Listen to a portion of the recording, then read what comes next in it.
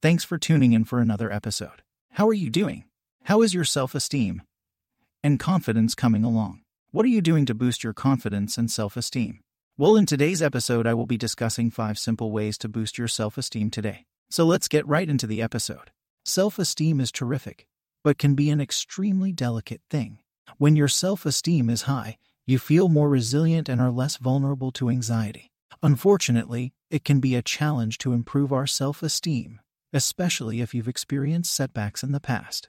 Here are 5 simple ways to help improve your self-esteem and deal with life's unexpected blows. 1. Use positive affirmations. The idea behind positive affirmations is that you fill your mind with positive thoughts until you begin to believe them. It is a popular way to build self-esteem because it is simple, and anyone can do it. Unfortunately, if not done in the right way, it can lead to even lower self-esteem. Consider changing the affirmation, "I'm going to be successful," to something more manageable like, "I will continue until I succeed." 2. Identify what you are good at. Your self-esteem will grow when you demonstrate real abilities and achievements in areas of your life that matter to you. You need to figure what your core skills and talents are and find opportunities that will emphasize those skills. 3. Learn to accept compliments. When we feel bad about ourselves, it can be hard for anywhere else to drag us out. During these times, we tend to be more resistant to compliments.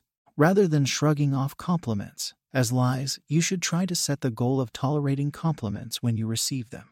This is important to do, even if it feels uncomfortable, because it will be worth it in the long run. 4. Stop criticizing yourself. We are more likely to kick ourselves when we are down. When we have low self-esteem, we tend to do even more damage to it by being self-critical. When you start to tell yourself all the things that you are doing wrong and criticizing yourself for who you are, think twice about what you are saying. By taking a few minutes to recognize the self-criticism, you will give yourself the ability to start building yourself up instead. 5. Remind yourself of your real worth. Reminding yourself of your real worth is the best way to revive low self-esteem when your confidence sustains a blow. If you fail to get a promotion at work, write down everything that makes you a valuable employee, such as being reliable. Write a short paragraph or 2 about why each quality is essential and why others will appreciate it. Building your self-esteem isn't going to be an easy task, and it requires a lot of hard work. But the return you get will be invaluable if you do it correctly. In Godfidence Unleashed, if you are looking to become more confident or have increased self-esteem, you have to get slightly out of your comfort zone and challenge yourself, and I'm no different when it comes to this. I'm certainly not prepared to hide behind some carefully edited recording. So as always, you get the raw, unedited version. Just like with all shows, I need your feedback. Let me know what you want me to talk about, what you want to hear. Happy listening and shalom.